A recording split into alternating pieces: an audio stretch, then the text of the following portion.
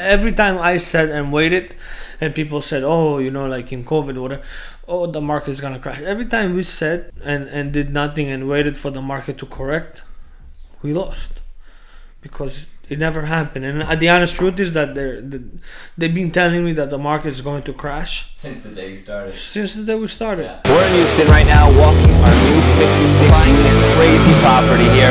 It starts down there. We got a lot of $1 billion man.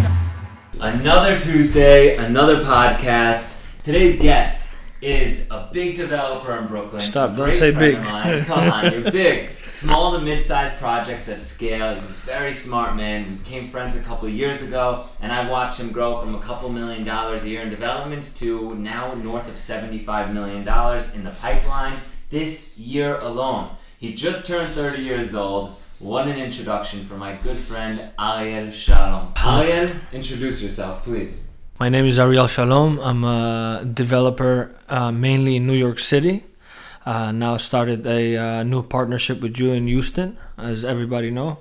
We started a project in Houston, 138 units that we're going to take it to the next level. Yeah. Very excited. I've been developing in Brooklyn since 2004, I would say. Okay.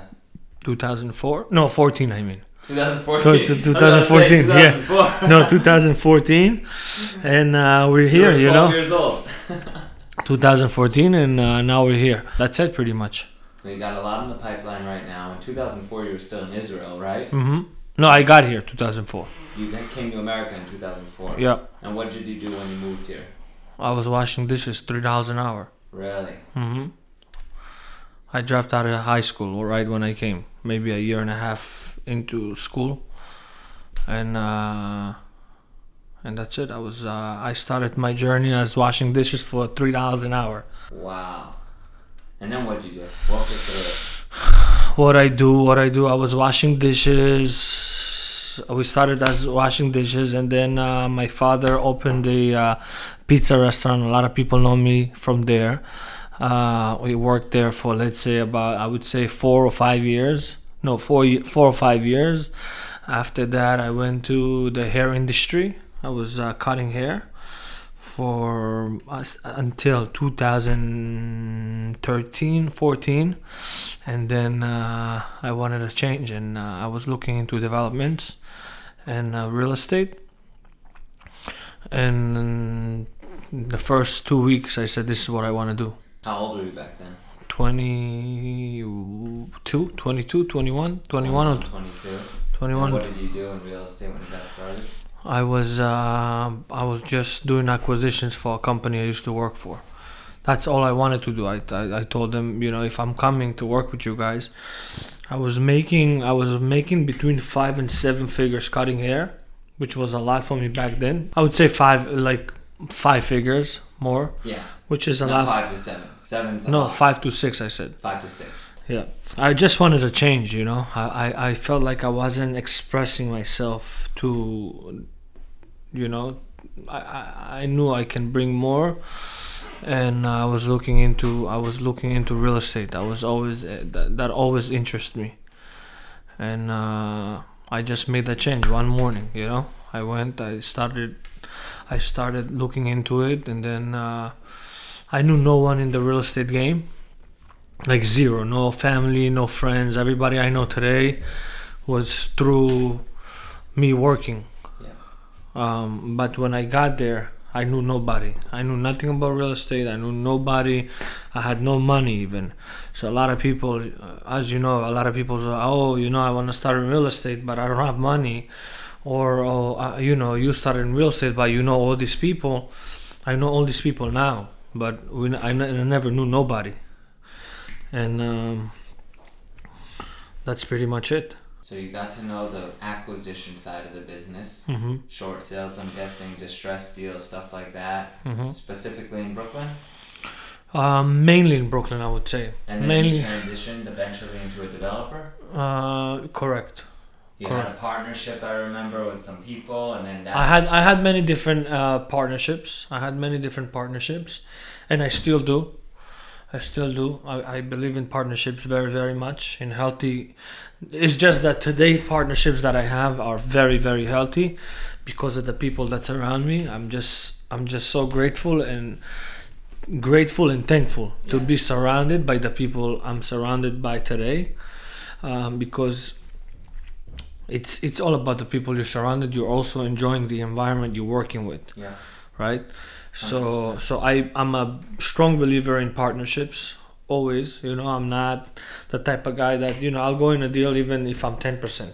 Yeah. I don't care. If I believe in something, I just want to have a piece of it. If I can have a big piece, I'll have a big piece. If I have a small piece, and we did it together also. Yeah. Where me and you put it together, 1, 2, 3, and we compromised a little bit, but we made it happen. It wasn't even about the actual deal. It's about us going on a journey together, right? And starting something new, and we weren't even like so greedy about, I want this, I want that. We did 1407 Foster. Correct. And now we're doing Houston together. Mm-hmm. So we bought a supermarket, 2 apartments with air rights in Midwood, Brooklyn together. Correct. And now we're buying 138 units in Houston, and only God knows what's next. Correct. Today, I feel like I'm ready more than ever, because of the journey I've been through, and I'm so focused at my work. We speak every single day, and I tell you, we have so much coming our way every single day. Yeah. We have a problem that everybody wish to have. Yeah. 100%, no question about both of us. Yeah. We have that problem where we have a pipeline full of deal flow, and we're just picking and choosing what we want to take and what we're not. And I spoke to you about this last week. I reached a point where I say I might have to stop for a little bit and just focus on what I have, because we have so much to do. Yeah. We just broke ground on the new project on Lexington. That's a big project. It's mid-size, 25,000 square feet. It's one of the biggest ones I have done. 25,000 square feet. How much are you in for that for? When you say how much did you buy the land for? 4.2 million. So what is that per buildable square foot? $240 a square foot, more or less. But the best thing about this deal is that I went into contract to an agreement with the guy who sold me the property, and I told him, listen, I'll give you whatever you're asking, and just give me the time to go and file my plans and make sure I get my plans approved, so the day I close is the day I start working. And that's what happened, and he agreed, and that's the best thing that happened. So I bought it at $240 a foot. I think it's worth, I would pay right now, if you bring me something like that, I'll pay close to $300 a foot if I have my approved plans with it. Yeah. Which is an extra $1.5 million. Correct. Which is a lot of money. Even $1 million, let's say. Yeah. Because you're in and out of the deal a lot faster, right? And how much is it to build that project per foot? It depends, because we're the developers, and we don't really have a GC. We have a project manager, as our team. It's costing us somewhere around the 300s, but we're doing very, very high end, and the space is very, very different. We have a lot of things in this project that we can market this 10, 15, 18% more than everybody else in the neighborhood. Why? Because I have a lot of features or a lot of amenities, let's say, nobody has in that neighborhood, which is very hard. I have indoor parking. Oh wow. Yeah, I have correct. I have indoor parking for almost more than half of the building. I got a tax abatement without giving any law affordable. And the main thing, I have lots of outdoor space in this building. Lots of outdoor space because we built it in a way where it's, the structure is different. I don't want to talk about it so much. I just want to bring it out, Yeah. So back to the numbers then. Correct. $350 a foot to build, $250 a foot on the acquisition, say approvals. So you're in for $600 a foot. What's the resale value out there? I just sold something up the block for anywhere from 1150 to 1250 a foot. And you say this is going to get a 20% premium. Correct. So you think this will get around 1,400 a foot? I would say 1300, 1250. I'm confident I'm getting. So $700 a foot net. Correct. So, but I didn't pitch the people who went inside the deal with me is, you know, my investors that been working with me for 8 years. 700 a foot times 25,000 square feet. It's not, you're not selling 25,000. You're selling about 17.5, let's say. 17,500 sellable. Correct. That's a lot of money. Mm-hmm. That's a lot of money. Yeah. Wow. That's a great payday. Yeah. Look at that smile. Do you see that? That's a ton of money. You know, I don't work for free. You know, when we did a lot of... But that's a grand slam deal. It is. Wow. It is. And that's why when it came, when I was looking at it, I was so excited. And the down payment on something like that was $420,000. I didn't even speak to anyone. I just went and I cut the deal with the guy, shook his hand, and we had an understanding. Originally, the guy was asking $7 million, and a lot of people, after I closed that deal, everybody's like, "Oh my God, you closed on for 4.2. This guy was asking for 7 for so long." And I said, "I don't know. You know, we just had a click.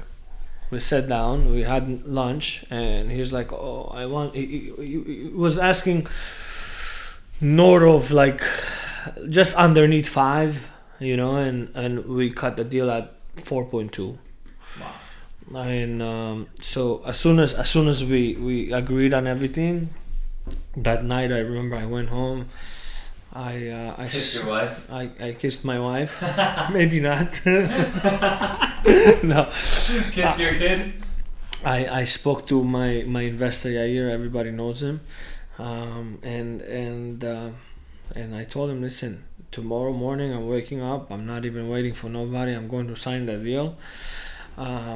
You can come hop on with me, you know. And he's like, yes, for sure. I want to do it because we just had a crazy success down the block on 151 Quincy. Yeah. Is that the building with the oval? Mm-hmm. Yeah. So as you know, everything I'm building right now, after we built that, that's anything you see in Brooklyn that has that type of shape. It's yours. It's mine. So all the buildings that it's in my pipeline, everything that we're building currently is gonna be with that oval shape, and this is pretty much how you can know this is my project. It's an Ariel project. Mm-hmm. Ariel Sharon project. Correct. Oh, that's awesome. Mm-hmm. Yeah, you got a huge pipeline right now, but it's well deserved. I see the work you put in and day out. Listen, the main thing is I really enjoy what I do. Honestly, you know, we had this conversation the other day with the investors, and it was like I don't remember what it was about, but I'm really not in it for the money anymore. And I don't think I was ever in it for the money. I mean, I was. The idea is, yes, you're in it for the money, the idea, but it's not something that drives me every single day. Yeah. You know, I just want to be the best at it. I want to enjoy it. And I want to bring something, because there's so many developers, right? There's so many people doing whatever I do and whatever you do. I just want to create, I want to bring out something completely different. You know, where even when people come and buy a unit from me or they buy a house from me, I want to provide them with a complete different look, everything that has you to want do. It to be an experience. Correct. Walk in the door. That's why I knew you'd be perfect for our Houston project. Correct. When I looked at it, I'm like, man, Ariel would tear this up. And remember what you sent me right away when we went there? You started sending me renderings of what you think would change up the atmosphere in Houston Class B and C multifamily. Correct. It's like Tulum It's not necessarily has to be, wow, you gotta spend so much money and like, oh, we gotta do like marble walls or whatever is. First of all, it's what's behind the walls, right? We gotta make sure that behind the walls are like tip top, which is your plumbing, your electricity, no leaks, no mold, not a lot of that stuff, right? And then if you're finishing if you're doing already the finishes, we want to bring something completely different, you know. Especially, not a lot of people. When I told you, right, our project in Houston, yeah, It's not a high-end project. It's a mid-size project. It's a Mid-size, mid-end. mid-size, mid-end, but mostly it's like people that paying 12, 1,300 or 1,100. Let's say 12, 1,300 per apartment, and they can afford the absolute luxurious apartment. But what are we gonna provide them? We're gonna provide them a luxury apartment for whatever they can afford in not a luxurious area. But eventually that area will turn into, Of course. and you're gonna be the first one who did it. Yeah. So that makes you different from everybody else, right? When we buy a rental project in mid-sized neighborhood, right? You remember we were looking around the neighborhood, we're like, houses are going for $300,000. That's not $50,000 houses. Correct. This isn't the roughest neighborhood in Houston. Correct. $300,000 is a pretty penny. It's working professionals. Correct. We're paying $81,000 a unit for the same size apartments, hypothetically, if they were same size in houses. Correct. So us changing these lofts into beautiful 2-bed, 2 baths with a backyard and balcony, we could provide the people an alternative for substantially less money, and a comfortable living. And you're the first one. That's the thing, right? Right now, I'm doing a lot of projects in, let's say, in Greenpoint, in Williamsburg, in Clinton Hill, and stuff like that, right? But before, and even today, I'm open to do East New York, Brownsville, anywhere, because money talks at the end of the day, right? So if I invest $1 and I make $1 back, or I invest $1 and I make $2 back, if it works in my pro forma, we can make it work. So I have rental units in East New York, right? And my investor, he was like, how much are you gonna rent my our 3-bedroom 2-bath for? I tell him 2,600. He's like, it sounds very high.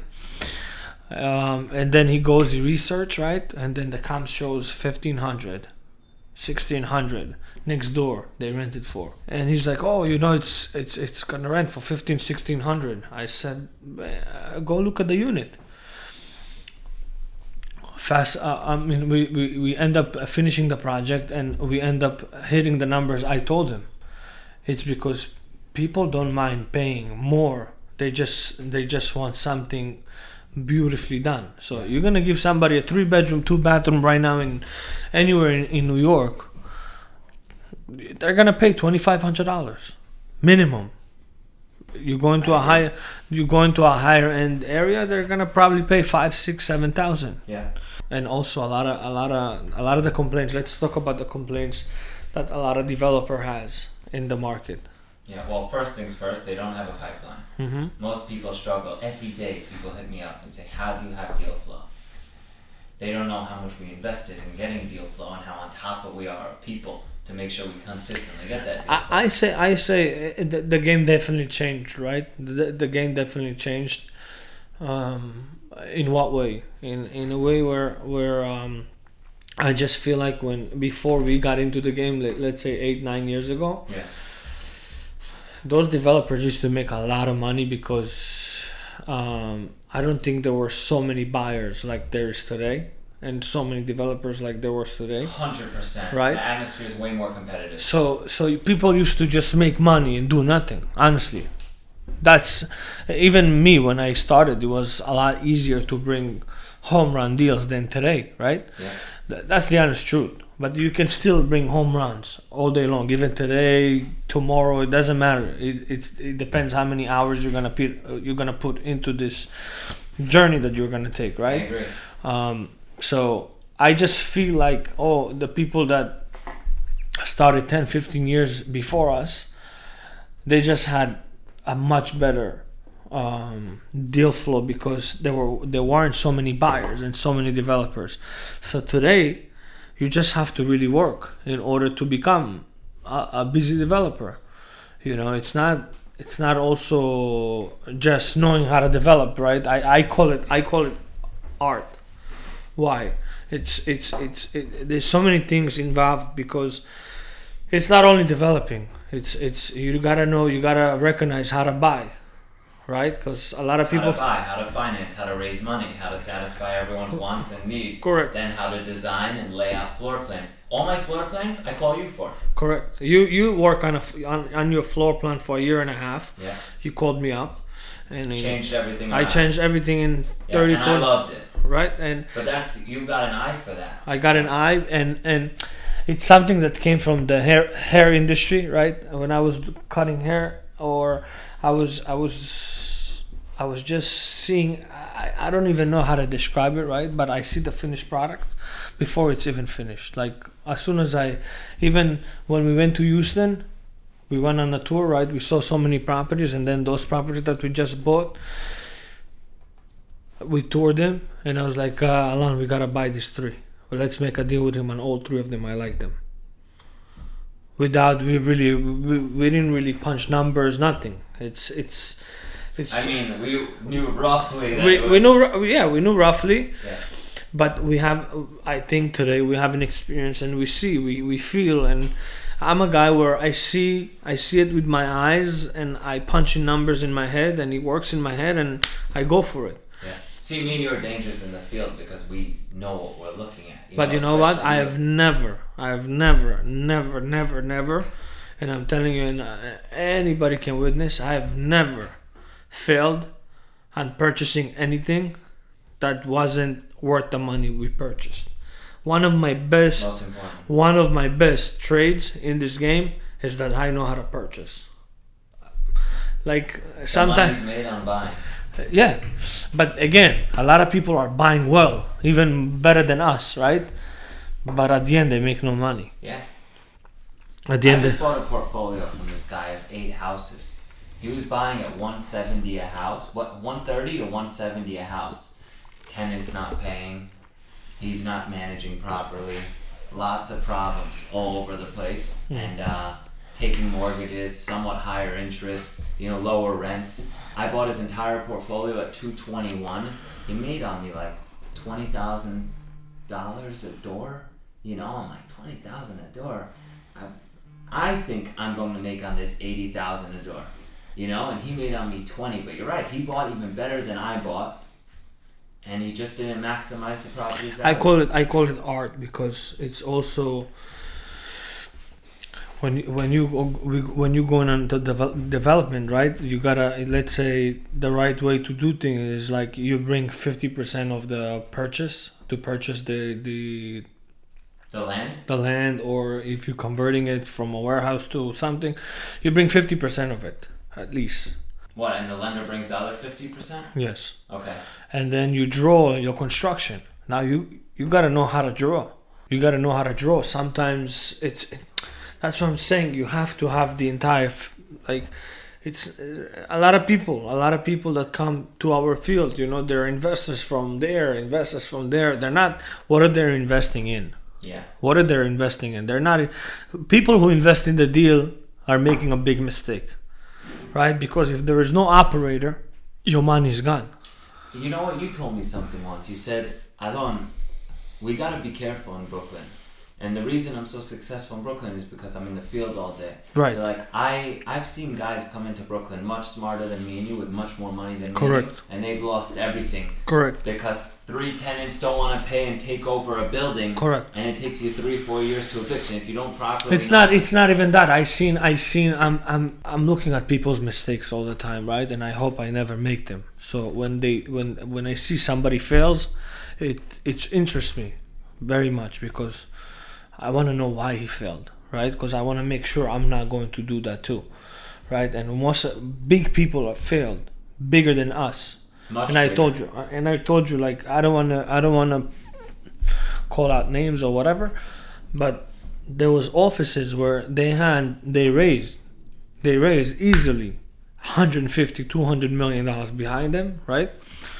And We know some of the same people. no, I know yeah. exactly what They you're talking they raised 150. It's not easy about. to raise Very that. hard. It's not easy to raise that type of money, and they also had a deal flow better than us. They Yeah. had a deal flow for everything. Yeah. So I don't know if they invested everything or whatever. I don't know how the money was handled over there, but those people bankrupt. Yeah. Right? And they had managers and they had people working for them and they had offices and they had made a lot of fancy mistakes. cars and they had all that stuff, right? And then at the end of the day they failed.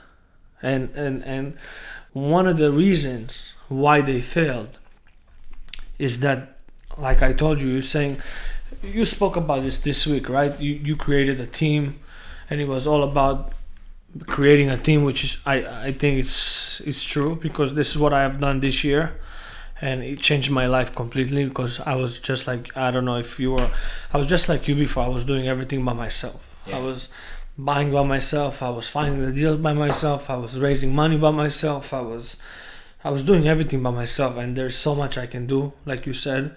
And today I have 8 people working with me full time in my team, and I'm just so free. That's why I travel so much, and I have a great team with me together. And you use my team sometimes too. correct, and I use your team too. And I'm just enjoying. Today I'm enjoying growing other people, like the younger generation. Like, I have 20-year-olds also working for me. We're 10 years older than them, or 8 years older than them, and I enjoy seeing them being successful. And because if they're succeeding, right, that means I'm gonna be succeeding also. I agree. It's very important to bring people up with you. Correct. I love teams. Yeah. I it's something that I was never. I always wanted to do it. I didn't know how to do it.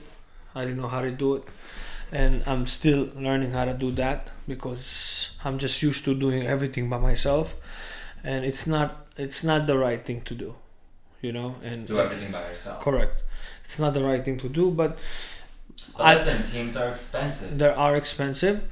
It took me 4 years until I could start hiring properly. Correct. So Yeah, me I built too. the business first, built the cash flow, built something behind me, and then I started using that money for the team. So hypothetically, if I have 10 new projects tomorrow and they don't go as planned, at least my cash flow covers my team. right. So I'm not going to go under based on the economy. I have a backing now, and that backing is stable and safe. So now I don't have to worry about selling this, building that, everything. That's a deal if I feel it. The bottom line is that you gotta know what you're good at and what you're not good at, Agreed. and be honest with yourself, right? I'm being honest with myself all the time, and I beat myself when I make a mistake. I said, I take it hard on myself. I'm a great person on the field. I like to be outside, dealing with my contractor, dealing with my interior designer, dealing with the people who's selling me the stuff. I'm great outside because I can be everywhere. I smell it, I feel the outside. And then when you bring me into the office, I can't stay there more than half hour, 1 hour. Yeah. And even when I'm there, it took me 2-3 years to realize that I need to hire somebody for the office, and that's what I've done. And it's okay not to be good at it, but you gotta recognize what you're good at and what you're not good at. Yeah. And if you're not good at it, go hire somebody that's good at it, pay him. My guys love you. Correct. You inspire them all the time. 'Cause it's a totally different world. It's completely different world. And today, I hired somebody to manage my entire office, and this is what the person does for a living. He was creating teams, he was managing an office, and I have my office in a completely different place in the past 8-9 months, and we're more focused. Like, Where do you see the market going, and personally, where do you see yourself going with it? I like that question a lot, because I was having dinner with one of my friends, and he was asking me the same thing. He's also an investor, and he's investing in many different things. And we had that conversation with the investors too the other day, and they were like, "Oh, where do you see the market's going? The world is here, and the war is here, and this and that." And I said, maybe I'm missing something, because I wasn't here. I wasn't in this cycle when the market crashed in 2008, right? Yeah. So we did numbers before. I asked one of the investors, because he in 2008 he was invested heavily in many different things like stocks, real estate, whatever he was invested in, and he took a big hit.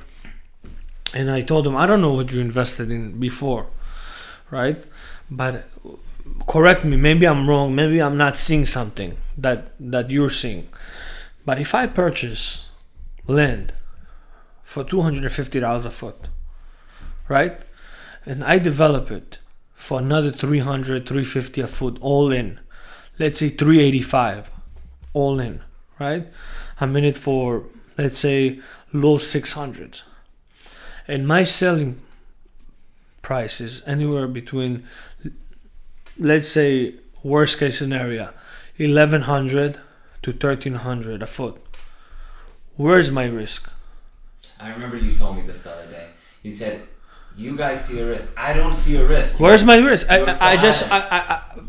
And then you made me step back, and I'm like, you know what? Let me think about it. Where's my And risk? Even if the market corrects by, say, 50%, you're still at a break even. And if the market corrects There's not by even that. 50%, Wait. we're Hold in on. trouble. If I'm in it for $630 or $600 a foot, I bring from home, between me and the investors, right?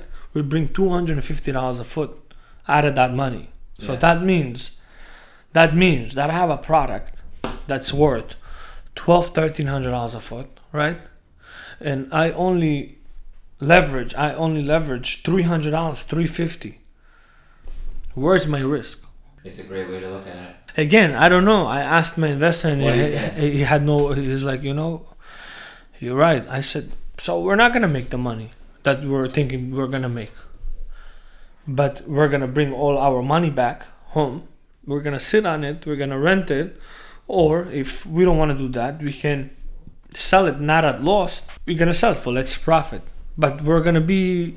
That's the power. Because if That's the realistically- power of buying right and developing it right, and doing all the moves the right way. But realistically, if the market corrects by 40%, Correct. we're in big trouble. Okay. It's a much bigger issue in the whole world. Correct. Than just. But then you had no control. So what are you gonna do? Exactly. Every time But then you're not I losing said, either. You're not losing every money. time, I get what you're saying. every time I said and waited, and people said, oh, like in COVID or whatever, oh, the market's gonna crash. Every time we said and did nothing and waited for the market to correct, we lost because it never happened. And the honest truth is that they've been telling me that the market is going to crash Since the day you started. since the day we started. Yeah. And Me too. look, But it's, you know what? Me and you have to slow it's down. 10 years later. It might be. The market might crash. The market might crash. We don't know.